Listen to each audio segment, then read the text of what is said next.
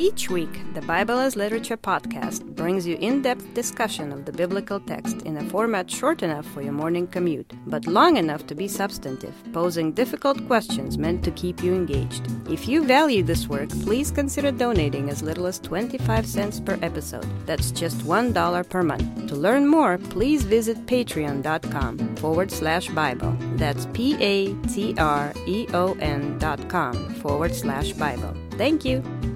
Hi, this is Father Mark Boulos with the Bible as Literature podcast. In a society that consumerizes rebellion against parents both as entertainment and an axiom of pop psychology, the basic premise of the New Testament, that the Son is disempowered because all glory and all power belong to his Father, is practically impossible to accept. In Matthew, when Jesus praises his Father, in the very content of his prayer, he underscores that his God is the Lord, both of the heavens and the earth, a span that imposes total dominion, stripping Jesus, and therefore all human beings, of power in fulfillment of the prophecy of Isaiah. Still, in language reminiscent of 1 Corinthians, in Matthew chapter 11, we hear that all things are handed over to Jesus. But what does that power look like? What is the power that Jesus brought to Chorazin and Bethsaida if the outcome of his life is abject failure and defeat? How is this an easy yoke? Richard and I discuss the Gospel of Matthew, chapter 11, verses 25 to 30. You're listening to the Bible as Literature.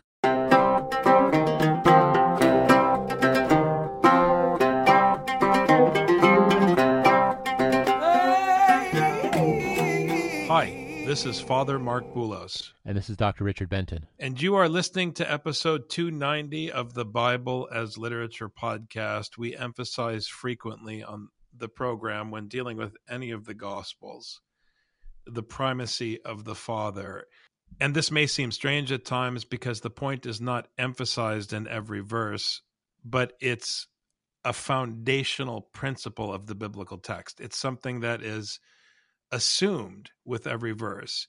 It's something that Paul emphasizes in his letters, and it plays out in the Gospels, because at the heart of the biblical movement against imperial power is the critique, not just of the false gods that people worship, but of the relationship that the kings upon the earth claim with their false gods.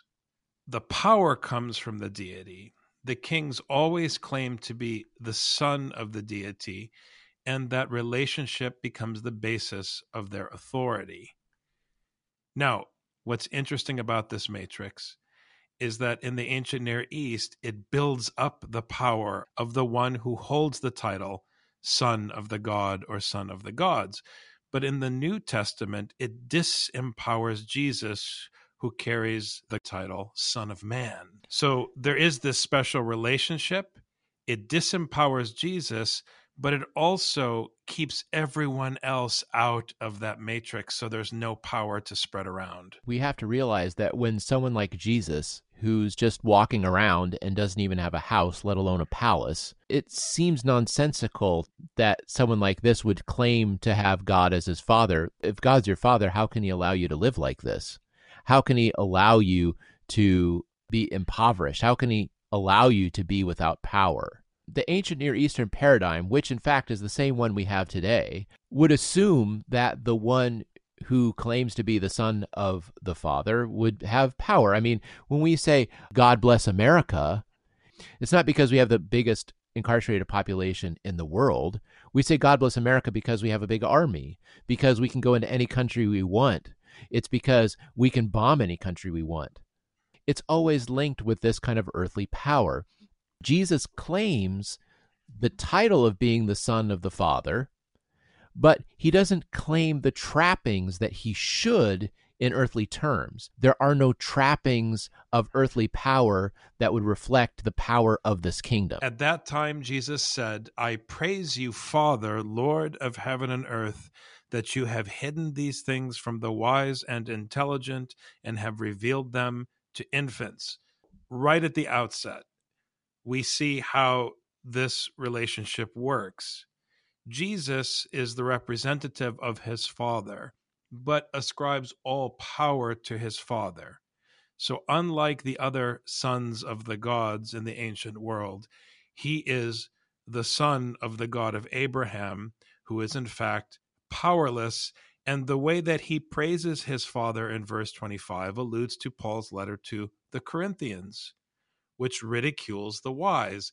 This language of criticizing the wise, which in 1 Corinthians is especially anti-sophist, but generally speaking anti-Hellenic, lifting up infants, those who in the eyes of the world are not wise, those who are not eloquent, lifting them up with the power of the gospel that he brought to these cities in the previous verses that was rejected. It is those who are upheld by God's teaching. And of course, the ones who are wise and intelligent are the ones who, in fact, hold the earthly power of the sons of the various gods of the ancient world. It's the ones who are on the inside who feel that they're in a position to judge. It's the ones who believe that all the truth has already been revealed to them, so then they can determine whether what Jesus says makes sense or doesn't make sense, or whether we need to do something about it or don't need to do something about it.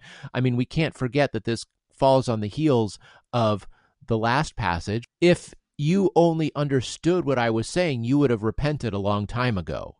And that cities much more wicked than you would have done so if they had seen and heard what I was preaching. So Jesus says now, I'm glad that only the children, only the little ones understood what was going on, which implies you don't understand what's going on unless you're a child. This reiterates and underscores the idea that you have to be powerless if you're even going to understand what this means. You can't assume that you're in a position to judge and understand and then be the one who is repenting in sackcloth and ashes. The one who's repenting in sackcloth and ashes is recognizing their fallibility, their mortality, and their dependence on God so that they themselves can live. The human beings who actually hear this, the children who hear this, recognize that they do not sustain themselves, but are only sustained by the Father. Yes, Father, for this way was well-pleasing in your sight. All human wisdom is founded on human strength. The people we respect, the people we admire, the people we look up to, the people we lift up, all of them are admired because in some way, shape, or form, they bolster their strength or bolster our strength or project strength. But in Isaiah, which is the basis for Paul's school in the New Testament, the only one who stands out is God the Father. The only one who has power is God the Father. Everyone else is flattened out. And this is what is pleasing in his sight, that his Messiah, the Son of Man, is a wimp. And those who accept the teaching through his Messiah, the true sons of the kingdom, are also wimps. Because this fulfills Isaiah. Right, because either you have earthly power and God shows that your earthly power can't save you, or you don't have earthly power and God shows that you don't need the earthly power to be saved. The only way for this to work is to bow your knee to the Father. This is the importance of mentioning the wise. So it's good, interestingly, that the wise can't hear this. He's not saying it's too bad the wise can't hear this. He says it's good in the Father's sight that the wise can't hear this. So why would that be possible? Doesn't the Father want everybody to hear the teaching? Doesn't the Father want everyone to be a part of it? Of course he does. Of course he wants everyone to be a part of the kingdom. However, he needs to show that he is the only king of this kingdom. He's not going to have a discussion about maybe you should run things like this. No, God is the only one who holds wisdom. The person who thinks he has wisdom is blind to the truth. And the person who recognizes that they can't see the truth have an opportunity to accept this teaching and accept this gospel. All things have been handed over to me by my Father, and no one knows the Son except the Father, nor does anyone know the Father except the Son, and anyone to whom the Son wills to reveal him. Please do not make a mystery out of something that is straightforward in verse 27. Jesus is saying, my Father is the King. He appointed me as his Messiah and adopted me as his son. He saw me just as I saw you, a slave in the marketplace. And I am the only one who has a relationship with him. I am the only one who knows him. So even though I'm powerless, because he knows me and appoints me as his Messiah, I am the broker of his power. And that power is manifest. That power is uncovered. That power is revealed. The word in Greek is apokalypto, the apocalypse of his teaching. That power is opened up through Jesus. So we are now hearing exactly what the power that was preached and rejected in those cities was. Remember, it's not about miracles. The dynamis that was mentioned last week is what is being revealed. It's the will of the Father, the teaching, the content of the discourse between the Father and the Son, which we are excluded from, except through the teaching that is shared with us. Human beings can't understand this because human beings are trapped by their biology. They're trapped by honor. They're trapped by strength. They're trapped by might. They're trapped by power because they're programmed in a certain way by the way the world works and by their own biology. Because Jesus has submitted completely to his Father, he's no longer trapped. He's no longer destined by this teaching of the world. He's the only one who can fully embrace this assumption that complete submission to the teaching of the Father can reveal true wisdom. It's like you said, Father, it's not about the miracles. The miracles just show that God can do what he wants. But when you say, God can do what he wants, heal my friend, and then he doesn't heal your friend, you say, well, I guess God can't do whatever he wants. No, God can't do everything you want him to. God's going to do what he wants to do. And maybe it's God's goodwill not to heal your friend. Now, when the scribes and the Pharisees take this teaching of the Old Testament and wield it, they wield it as their power in the flesh, which becomes a heavy burden. Because the lie that the Torah is your protein shake is the mechanism of the power of the institution of the scribes and the Pharisees.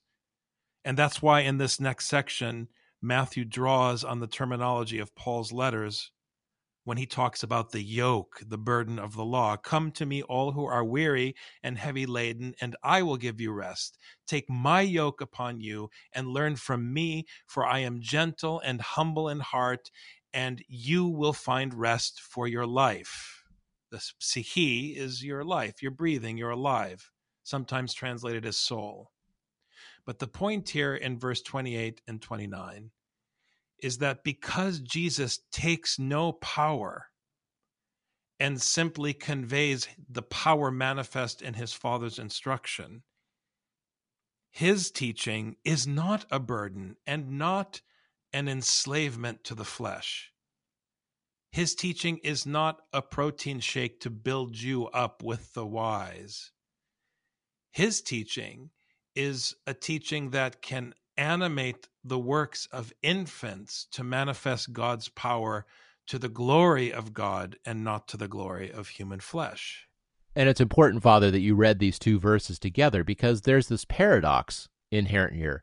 So, I will give you rest, followed immediately by take my yoke upon you. Wait, how's that possible? If I tell my kids, I'll let you take a break, come mow the lawn. They'll say, "What? That doesn't sound like a break, Papa. That sounds like work." So how is Jesus saying that this is work and rest? To understand meek and lowly in heart, it doesn't mean that he's gentle and kind. Meek and lowly of heart means he's not in it for his ego. Lowly of heart means obedient. Lowly of heart is the opposite of proud. Your boss at work gives you work because he has something to prove.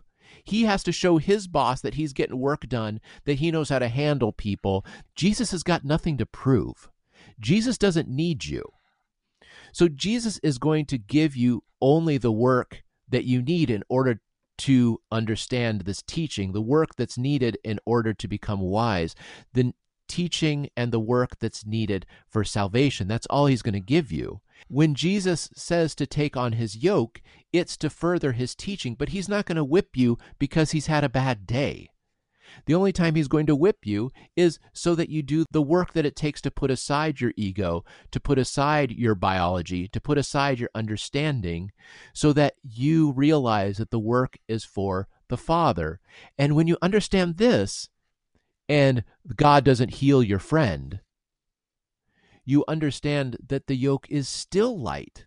Even though it appears to be a heavy burden, you can still rest in the fact that this is all according to God's will. Oti praisimi ke tapinos ti kardia. These are Pauline terms. He's referring to Galatians. So when we talk about him being gentle and humble, and we talk about a light yoke, which we'll hear in verse 30, we're talking about the law of Christ. When you transition from understanding the Torah in terms of the power of the religious adherent to understanding it in terms of the law of Deuteronomy and Leviticus, the teaching of the love of neighbor, when that becomes your reference and all power is ascribed to the Father, the fruit of that instruction is gentleness and humility. It's light in that sense, but obviously the love of neighbor leads to the cross, which in human terms is not a light yoke to carry. But it's a much lighter yoke than slaving for Laban for umpteen years because you're interested in proving the might of your own biceps, because that slavery leads nowhere. It's futile. This is also related to Ezekiel and Jeremiah, where God is going to take out your stony heart and replace it with a living heart, to put the law on your heart. This is the thing. The only time even that Jesus struggled is when it was his will versus God's will, and he had to do his Father's will. That's the only time he struggled. That was the only time he had to do the really hard work, and that's when he was sweating bullets. The yoke is light when you have no other desire but to do the will of God. When you have no other desire than to love your neighbor and to treat your neighbor correctly. When all other desire is eliminated, there's no more work to be done. You're just living a life of duty to God. For my yoke is easy and my burden is light. So the yoke is still the yoke of Scripture, but if Scripture is understood correctly, the burden of one's own power is removed.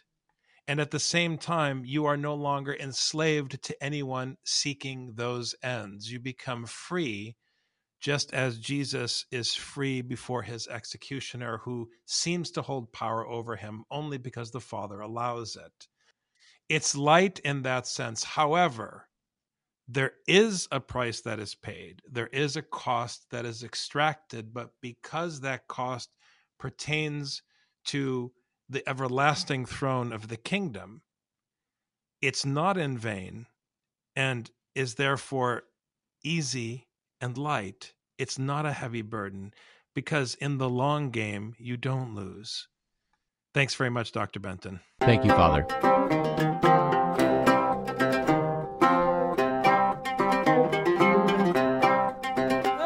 You've just heard the Bible as literature. Thanks for listening. The Bible as Literature is a production of the Ephesus School Network.